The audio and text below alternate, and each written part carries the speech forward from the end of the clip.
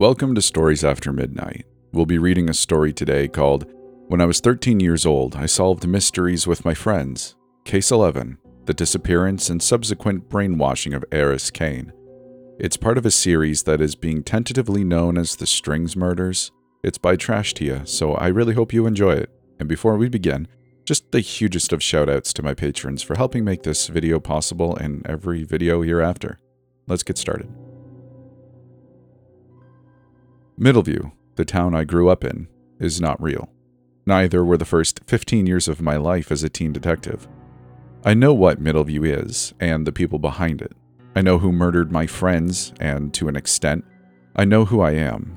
So now, I'm asking one more simple question. I still have so many, and those will be answered in due course. The third passenger in my mother's car, the identity of the person she saved along with me, cutting them from their strings, not to mention the truth behind Middleview's puppeteer. But one question still remains, haunting the back of my mind since I started to take notice of my own delusions, figments of my imagination carved into my friends' faces. I imagined them because I didn't want to come to terms with the reality of who and what I discovered the night I found them again. The mayor's son, Noah Presley, no longer existed as a human being. A thing made up of patchwork skin and muscle and bone molded into a puppet. Eris Kane's head was completely hollowed out, his spine twisted and modeled into a stand for his puppeteer. Mei Lee's lips had been split apart, a permanent grin jerking left to right with her strings. But even as my imaginary friends, something is far too real about them. Through fragments inside my memory, I saw older versions of them. I saw them inside the facility when I was hopped up on wacky gas, and then again, deep inside the memories my mother had attempted to wipe away. So I ask myself this: who exactly are the Middleview Four really? Presently, my mind is being tugged left and right, like I was still stuck on strings. Ever since Dr. Delaney dived inside my skull to find the identity of the kid my mother saved, my mind was no longer part of me. Instead, what felt like a detached videotape stuck in rewind. My memories were not in chronological order, instead a non-linear mess. They hit me when they wanted to hit me. So it was less like going down memory lane, and more like being forcibly drowned inside my own mind, plunged into the darkness, memories that had been suppressed and wiped away. It's like throwing up, completely out of my control. This particular memory was like poison being poured inside my brain, but I couldn't keep a grip on reality. Instead, I was plunging deeper. My memories were like waves crashing onto a seafront. One comes in while the others are thrown back, and I couldn't stop it, fighting it like a virus striking through my blood. I was clinging on to the real world, which was fading fast, my vision blurring. I held on to where I was. I was inside my mom's office. The sun was bleeding away into early twilight, and I was desperately holding on to every streak of light filtering through the curtains. I was aware I was still hallucinating Noah Presley, but even he was blurring in and out of view. Noah did not make sense. The more I was getting to know this version of him, this snapshot I had imagined into existence, I was slowly coming to realize it wasn't just his memory of him that didn't make sense. I didn't know his past self either. I didn't know the reason behind him seemingly getting older despite dying at 15. Drenched in shadows that were threatening to engulf him completely, the mayor's son was standing in front of me, arms folded, head inclined. He felt right, comfortable, like he was my home. Noah was still stepping on my toes, just like he did when we were kids, rocking back and forth on his heels. Marin? Noah's features were slowly bleeding away. Reddish dark hair becoming inky nothing, those last fragments of him fading into shadows dancing around the room. His sing-song voice sounded real, drifting in and out of my ears like a whisper in the wind. But as reality and memory began to blur, his voice was growing louder, a muffled yell plunging me inside a memory. I existed in two places at once, reality standing in my mom's office, and Middleview tied back to back with the mayor's son. Marin, oh hell, wake up, where are we? It was pitch dark and my head was hurting. Concussion? No, but I had definitely hit my head. I could feel an ooze of warmth, blood, trickling down my temple. My wrists were expertly bound together and tangled with Noah's. There was something sticky over my mouth. Duct tape. I was used to being kidnapped, so being gagged wasn't usually a problem for me. I just licked the inside until it was pasty enough to spit out. When we were kids, the people we hunted down were more tame and cartoon-like. Eris called them Scooby-Doo villains. They were cat burglars and vegetable thieves. But the older we got, the more dangerous these people became. We started to come face to face with crime bosses and child killers. By the age of 13, I was aware I wasn't invincible, and Middleview's psychos would kill us if they had the chance. However, what I wasn't counting on was being betrayed by one of our own. I'm going to kill him. Noah was our usual damsel in distress, the Middleview 4 member who was always getting himself knocked out and dragged to second locations, despite being the brawn in our group. He had even mastered the ability to speak through a gag. According to him, it just took practice, and being tied up for long periods of time with nothing to do but scream into the masses of tape slapped over his mouth had been the perfect opportunity. In this case, he was screaming, struggling violently in his chair. I wouldn't call it communicating. I was still trying to figure out where we were. It looked like an old barn. Tipping my head back, I could see a half-crescent moon drowned in eerie white light poking through a hole in the roof. With another yelp, Noah almost sent the two of us toppling over when he violently threw himself forwards. I could understand why he was so upset, but he was going to attract attention. Twisting in my chair, the barn was empty, for now. If Noah kept muffled screaming and rocking back and forth in his chair, that would change. Noah, I spoke calmly through the uncomfortable stickiness over my mouth, grasping for his clammy hands. He's dead, the mayor's son muffle wailed, throwing his head into mine. The impact was painful, but I don't even think he felt it. I had to push down the overwhelming urge to slam my skull into his in retaliation. How could he do this to us? Noah's voice choked into a sob.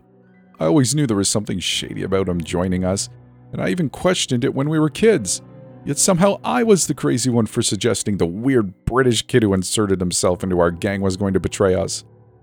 Except that's not what you said, I hit back. You didn't like him because you wanted to be the only boy in the gang. Noah spluttered. I was 10, and that doesn't even matter. You're changing the subject because I'm right this time. Damn, he was so annoyingly, infuriatingly right. I'd come to realize my best friend was a lot more sensitive than I thought. Noah valued the four of us less like a group of friends, more akin to a family. Let him explain himself, I whispered. He's clearly in some kind of trance. That fast? Noah spat the tape off of his mouth, his voice more of a slur. I could still hear the effects of him being thwacked. You seriously believe someone screwed with his head withered the space in 5 minutes? I'm not an expert on brainwashing, but that's not how it works. It takes time, moron, which means he's been playing us this whole damn time. The bastard knocked me out with a golf club, Marin. He struggled again, and this time I was out of patience, letting my intrusive thoughts win. I should have asked my own questions, but I wanted to believe that our fourth member was always with us, just like he promised at the age of 10 years old, when we officiated him joining us with a rainbow cupcake and playfully shoving the boy into the town lake. Noah was rightfully pissed. How could he do this to us? Frustrated, I knocked my head back into Noah's. Shut up! Impact this time was more satisfying than painful. I could practically hear the boy's drug-drunk brain bouncing around in his skull. Ow! He whisper-shrieked, twisting around. What was that for? Jumping to conclusions, I gritted out, half aware of a flashlight hitting me in the face. The beam danced across the wall in a tease, and I had to squeeze my eyes shut to avoid the scratching glare. Hey! Noah squirmed in his chair. His head fell on my shoulder, arms wriggling against mine. I know you're there. What the hell is this? Shh! I shoved him this time. I highly doubt he's been conspiring against us since the 4th grade, I hissed. It's not him, Noah. I told you he's clearly under the influence. And what if it is him? He gritted back. Easy, I said, my lips curving into a smile I didn't understand, poison in my mouth and bubbling in my throat. This feeling was foreign and new. It felt like my mouth was being stretched together and apart. Suddenly, my bound wrists felt stronger, like I could twine my fingers around our 4th member's neck, snapping it in two. We kill him. The words were not mine, and yet slipped from my lips so effortlessly, I almost lost my breath. Words were suddenly so hard, soup on my tongue and choking my brain. Noah's sharp intake of breath jolted something inside my mind. I could sense the boy's reply in his taut muscles, goosebumps prickling up and down his bare arms, his stiffening back, but he didn't say it. Even then, something was being pulled inside the two of us, contorting our limbs, our thoughts, and speech. I couldn't see his face, but just from the tone of his voice, I knew Noah was smiling. Right, he whispered, his voice more of a breath. We kill him. Despite his words, Noah's body was struggling to act complacent. He knew something was wrong, but I don't think he could speak. If I squinted my eyes through the blinding flashlight in my face, I could see them. Lines. Lines that were above me and below me, crisscrossing and entangling. I already knew they existed. In every instance I saw them, I was told to forget them. I was told I wasn't allowed to look at them, but not this time. We were awake. You can see them, right? Noah breathed. Yeah. This time there were no voices in my head to look away and avert my gaze, no piercing eyes to tell me to forget. It was just me and Noah and the suffocating control both of us were now fully aware of. I opened my mouth to correct myself, to demand answers from the shadow looming closer to us, when my mind retracted again, detaching itself from the memory and plunging further down. I had no time to breathe, no time to anchor myself to reality, where I was kneeling on my mother's sheepskin rug, warm red pooling down my face with my imaginary friend standing over me. It was going to kill me, I thought dizzily. My words felt distant and wrong, disconnected from my body. Whatever this thing was, what Dr. Delaney had planted inside my mind, was going to kill me. If I could liken this feeling to anything, it would be drowning, suffocating in oblivion, dragging me down, down, and down. The memory was agony, already sending my brain into a spasm. I remember waking up, my throat filled with blood.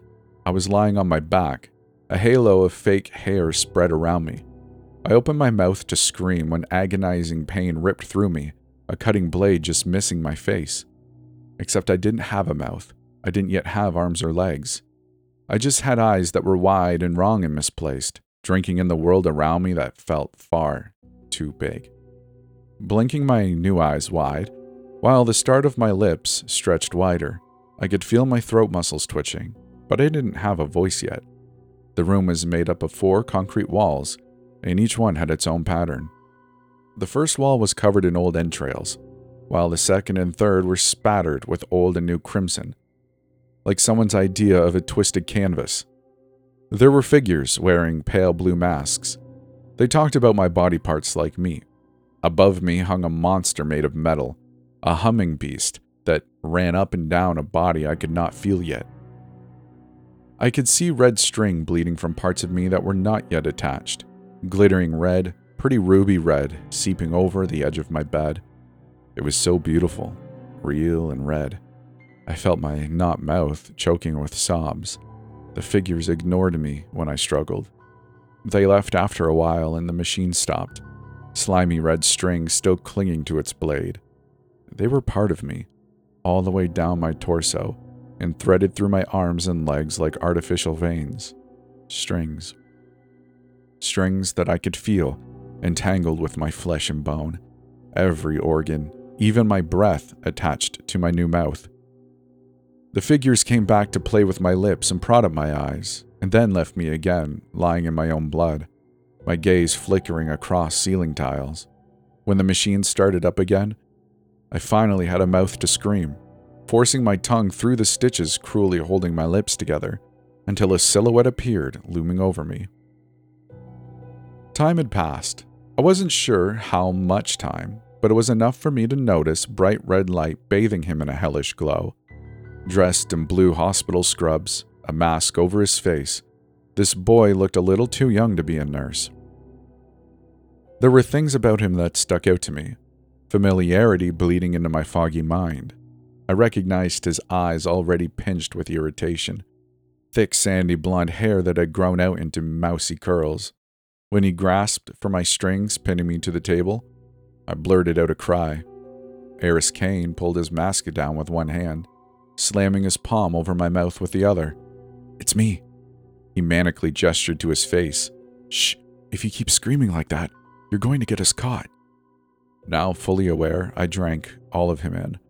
His hospital scrubs were definitely stolen, belonging to Dr. Layworth. Tucked into the pocket was a scalpel and a pair of scissors. Eris lifted his own arm, which, like mine, was bleeding strings entangled with his veins. He sliced them away easily, before untying my left wrist. The boy leaned close, shuddering breath tickling my cheeks. "Do you remember senior year?" he whispered, his fingers working to untangle my strings. "You had a panic attack and walked out of your exam, so we sat in my car with Chipotle and did breathing exercises." Eris inhaled, coaxing me to do the same while he cut my strings and, like severing an umbilical cord, it hurt. When they were sliced and cut into, it felt like I was being ripped apart. Eris puffed out his chest. "You breathe in for 4 seconds, hold it for 7, and then exhale for 8 seconds. I did exactly what he said, forcing myself to drag in air and hold it. "Wait," I said, my mind fuzzy. "Who are you?" Eris's smile dampened. It's complicated." When I gave him a quick nod to signal I was okay, he gently pulled me off of the table. Immediately my legs gave way, but Eris was already wrapping his arm around my shoulder. He led me toward the exit, and I glimpsed half of a torso pinned to another table, a limp arm hanging off the edge. Everything I was seeing was unfinished. Severed parts and heads, abandoned saws stained dripping scarlet. In the eerie white glare of the emergency lights, Eris Kane's fingers were slick scarlet.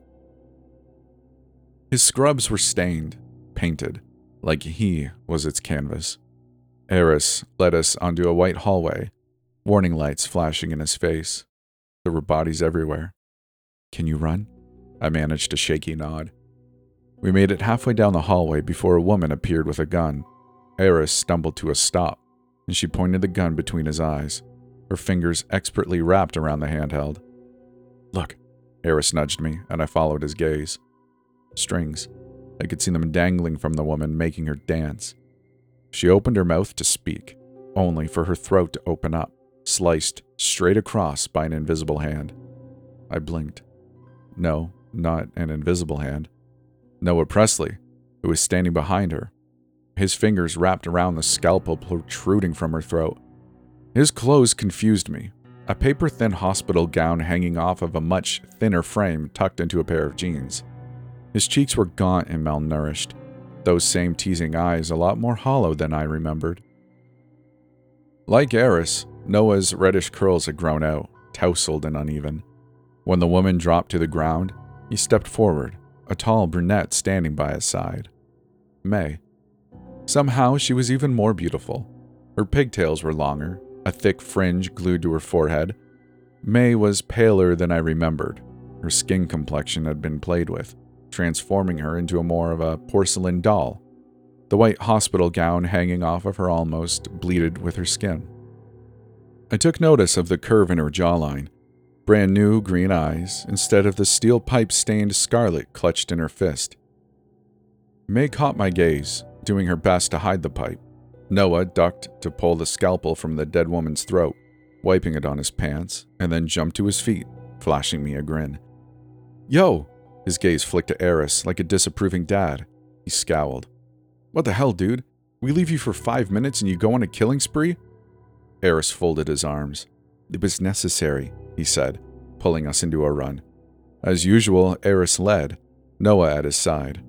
I stumbled alongside them. We reached a door and he held up the ID tag he'd stolen. Thankfully, the light flashed green. "We've got to get out of here before they bring out their secret weapon. The roof is 10 floors up, and I only took out the guards on this level." May swung the pipe, bringing up the rear. "How many?" "Too many," Noah said. The three's synergy took me off guard. May acted as a guard. She walked slowly, scanning every corner for pursuers. When I stepped in front of a camera, she grabbed my shoulders gently and shoved me forwards, urging me to run. Eris tossed the ID tag to Noah, and he caught it, throwing it over his neck. Another door opened, and we slid through.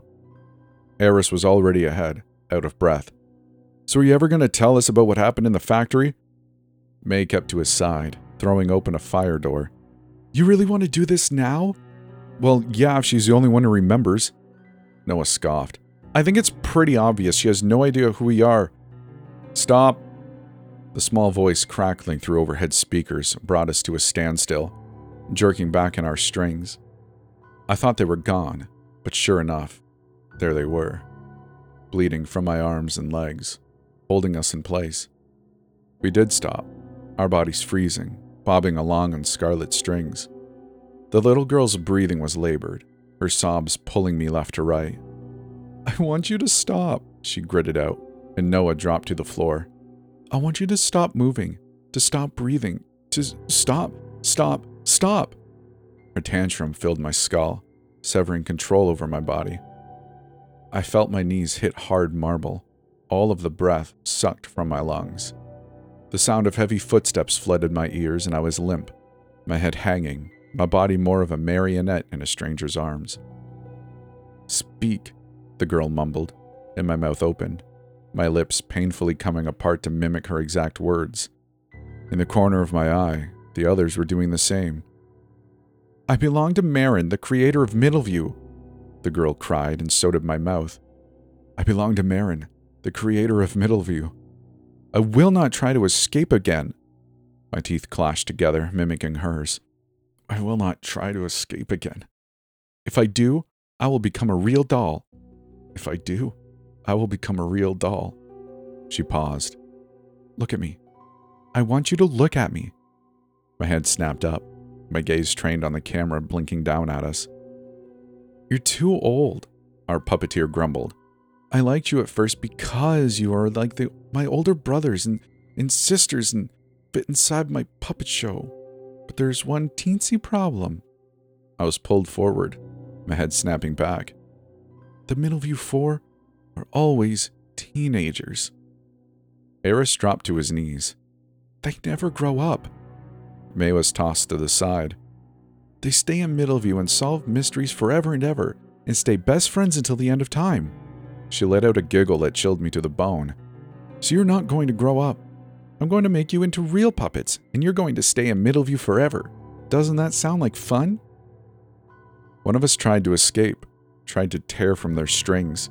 I had no idea who it was, but if I could guess by the sharp hiss next to me, it was the mayor's son. Noah was yanked back, and so were the rest of us.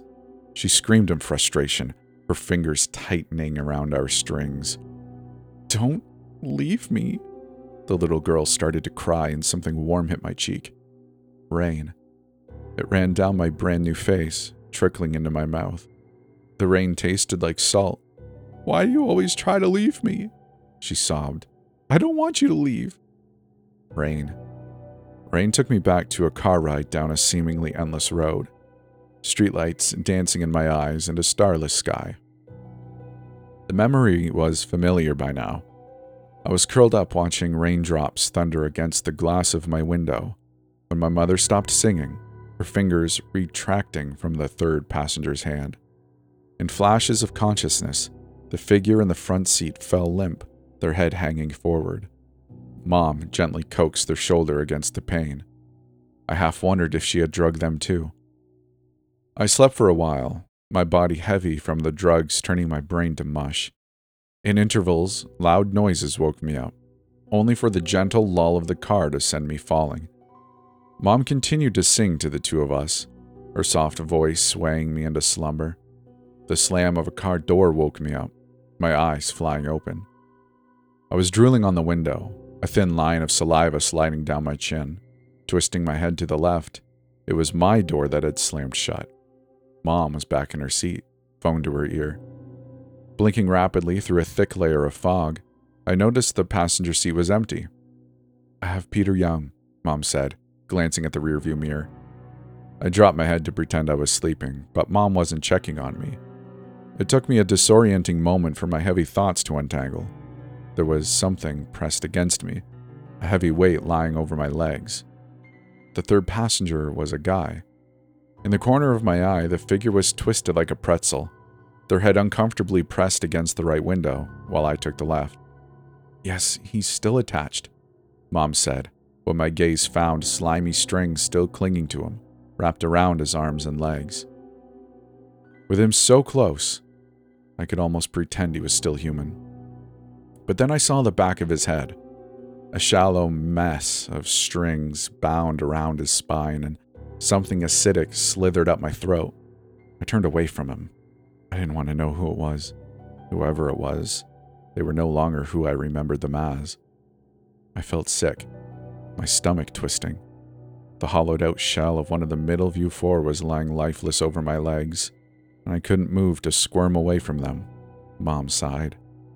"I just want your promise that my daughter will stay out of whatever game you're playing." Her tone hardened. "I cut him down earlier."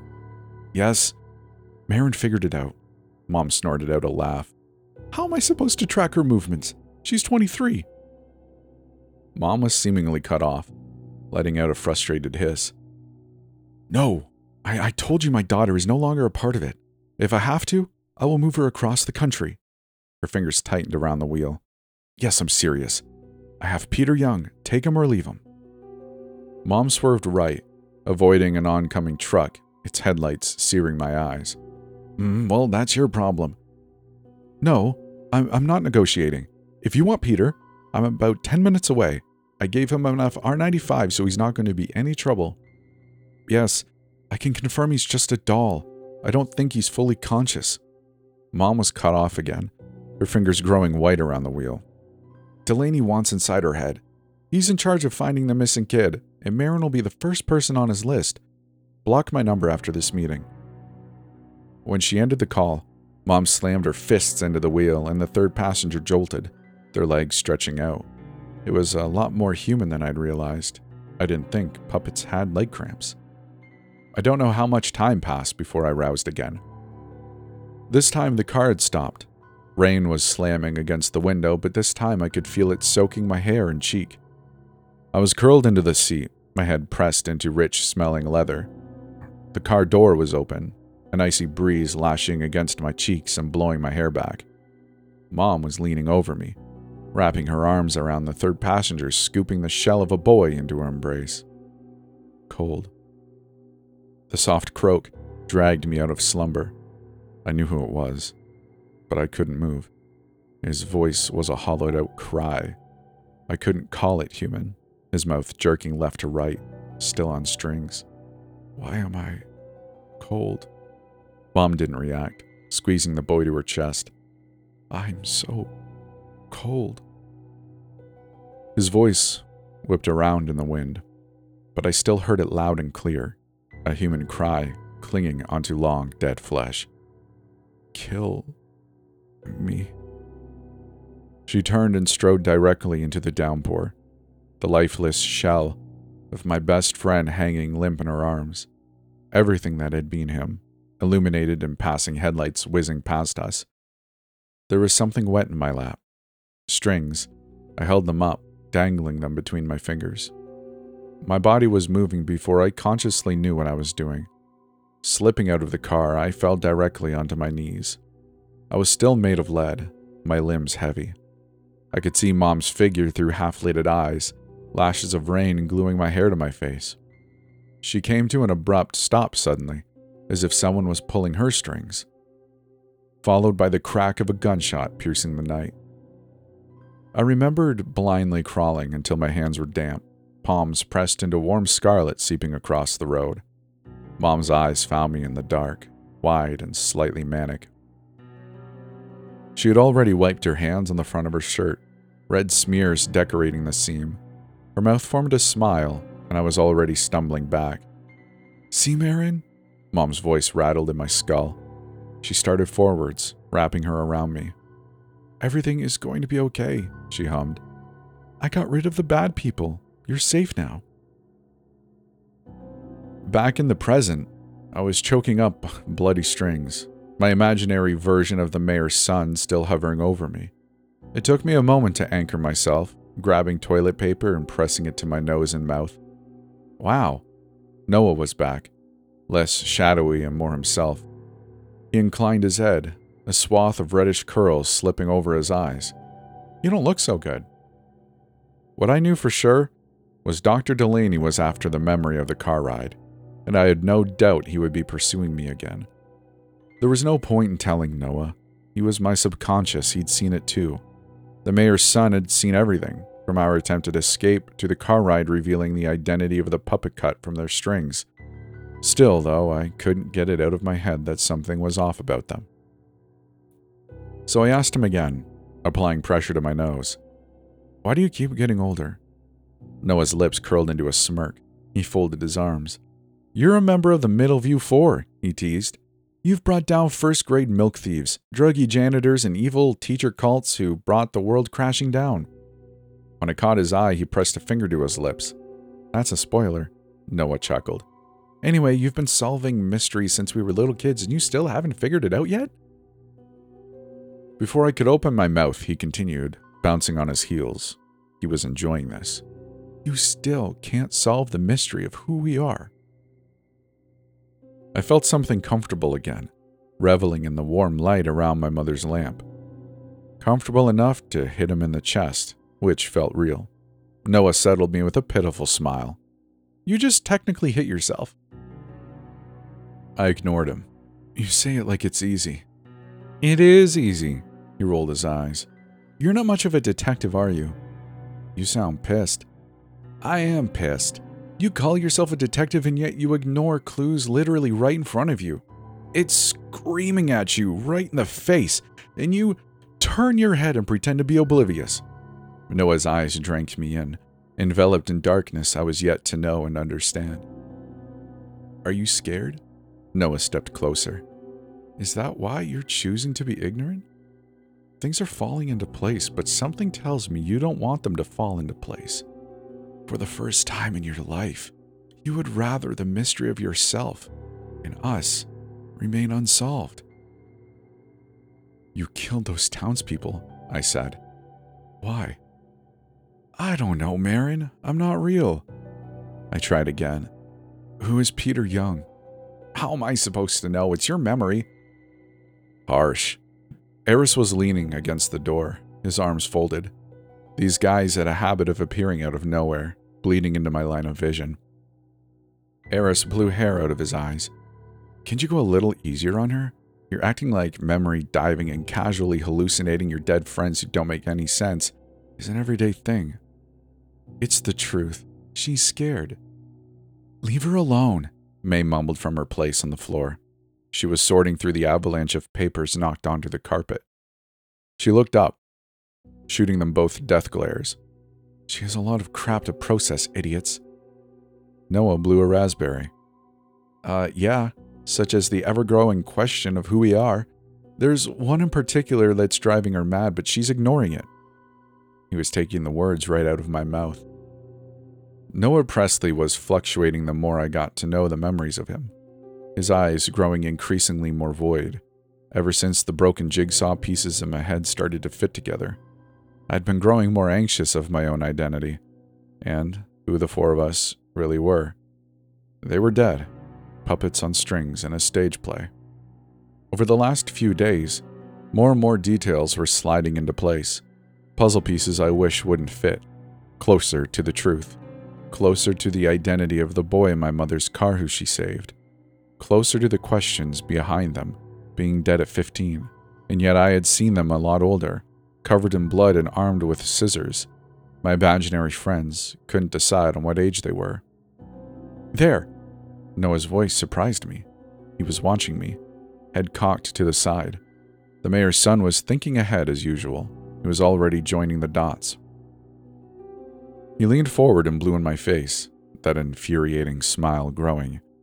That's what's driving you mad, Marin. And it's scaring you too, because realistically, how possible is it for 3 15-year-olds to be killed, turned into mindless dolls, and then appear in your memories grown up? Noah followed my gaze. Oh, you have questions. But you don't want to ask them. The boy jutted his chin. You know what I'm talking about, right? I did. Eris. Inside the room, drenched in red, he'd said something that stuck inside my head. May held up a crumpled piece of paper. It was the list of subjects. Zip it, Presley. Do you want to screw with her head even more? She jumped to her feet. So we're all agreeing that these are the kids responsible for all of this. Eris nodded slowly. Makes sense. These little brats wanted dolls and we were all they had. May perched herself on Mom's desk. Okay, so we start there. She nodded to me. The girl in your memory.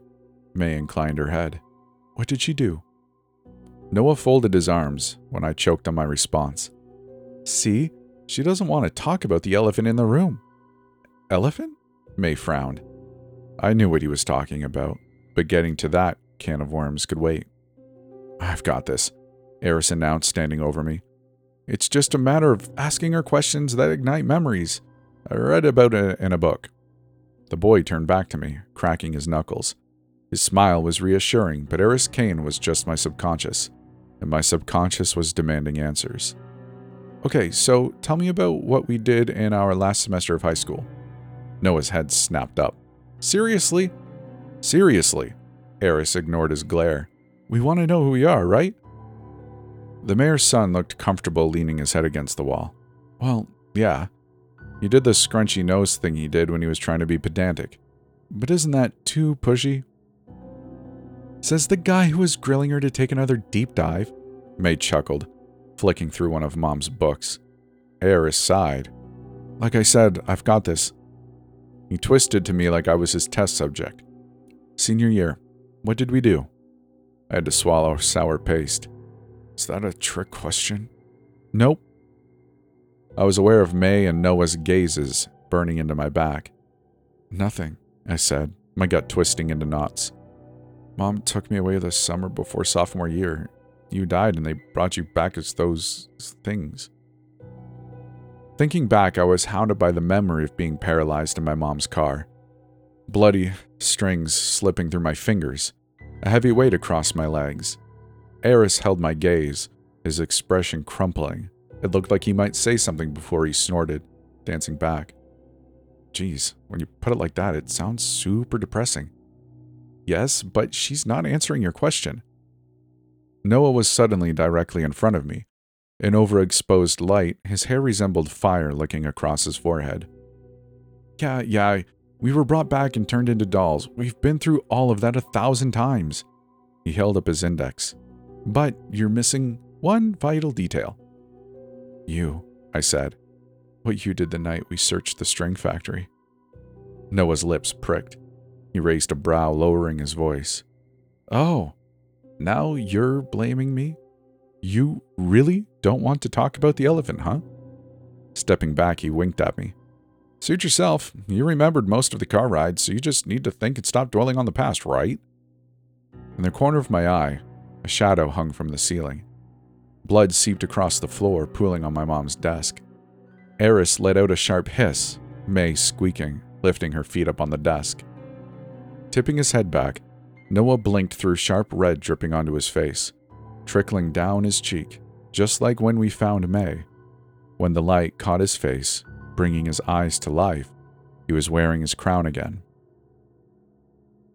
This crown was different from what I remembered, when he was gutted by the cult of kids. Noah's corpse wore a crown of entwined daisies as a way of declaring him no longer an omen. This one was made of blood-stained roses, a crown of glass and thorns.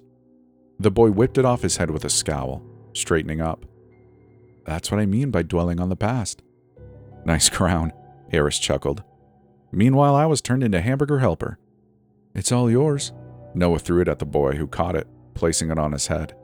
No offense, but I would rather be dragged through a meat grinder than be the so-called king of a cult run by our psychotic superfan. You're just saying that. No, I'm serious. I would rather be torn apart than be a Midsummer knockoff. I was dragged through spinning blades. You got impaled by a tree branch. Turning my attention away from their argument, I noticed the panel on the hidden door had changed. May appeared next to me with a smile. A keypad. She poked it. What are the chances of the code being 1234? Eris joined us, examining the keypad for himself. Huh. This thing seems to be both manual and biometric. If we go in there, there's a chance of it automatically locking us in. He shot me a grin. We did get locked inside the freezer in Lady Croft's mansion when we stupidly thought it was a good hiding place, but it's worth a try, right? Noah threw a screwed-up piece of paper at him. There's a 100% chance that door is armed. Also, we got hypothermia and almost died, genius. Eris tipped his head back. So what do you propose we do? You heard Marin's mom. Delaney is coming back for her. Yeah, that was at the back of my mind. I'm still scared he's going to come back. Noah grinned. We meditate. What? Relax. I read about it in a book. He mocked Eris's accent. Eris threw a book at him and he easily dodged it. Noah situated himself in front of me, pressing his fingers to my temples, his eyes flickering shut. Just relax, okay? We can try going through your memories at your own pace and not whatever the hell Delaney did to you. That's your idea of meditating? May raised a brow. Noah cracked one eye open. It's all I got. His touch was familiar, strong enough to pull me back. Back to being tied, back to back with Noah, inside a ticking time bomb. The case that twisted both boys out of shape and brought our painful reality crashing down on us. What I am guessing led Noah to become the infamous Middleview Strings murderer, something I really do not want to see. I'm terrified of seeing who he really is.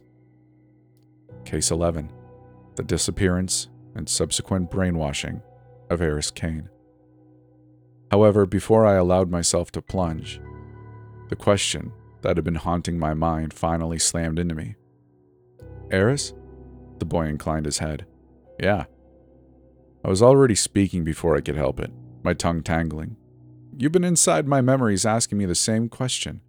What happened in the strings factory? You guys keep asking me the same questions, creeping into my head to try and get answers. But you want answers of your own that have nothing to do with my subconscious. You asked me about senior year, but we never had one. You told me I had a panic attack during my exam, but you died at 15 years old. Eris rolled his eyes. Thank you for once again reminding me of my ultimate demise. Noah groaned, tipping his head back. Let her talk. No, I said. Well, yes, you're dead. I saw you carved into a child's puppet. Thanks. I swallowed. It felt like the penultimate part of the mystery when I was piecing things together. Noah was usually the one who said this speech, joining all the dots and ripping off the metaphorical mask. I could sense the boy watching me closely, mouth curled. I swore every time I looked away from the mayor's son, his eyes were growing darker, more hollow, like he was waiting for something. But you remember a senior year when I had that panic attack. You remember being 17 years old. Which means... May slowly got to her feet, her eyes widening. We know what it means. It's obvious. What we need to figure out is how it's possible. Leaning against the wall, Noah wasn't smiling. I could almost mistake his expression for pain. Somehow, our fourth member grew up. That's it for this part. I really hope you enjoyed it. If you did, and you're on YouTube, consider liking the video. If you're anywhere else, I don't know what your options are, but I appreciate you listening, and I do hope you'll reach out. Let me know your thoughts on this episode and as on the series so far. I really appreciate you being around here, and if you'd like to support the channel, you can do that by liking or subscribing or commenting, whatever. Or if you'd like to do more than that, there is a Patreon where you get early access to things, and there is a bit of a podcast on there, a bit of another series that has been slowly going on because it's like 100 parts, but it's there. There is a Discord, too, that you can join and come hang out with us if you'd like. With all that said, I think that's about it, so I hope you enjoy your day, and we will see you in the next one.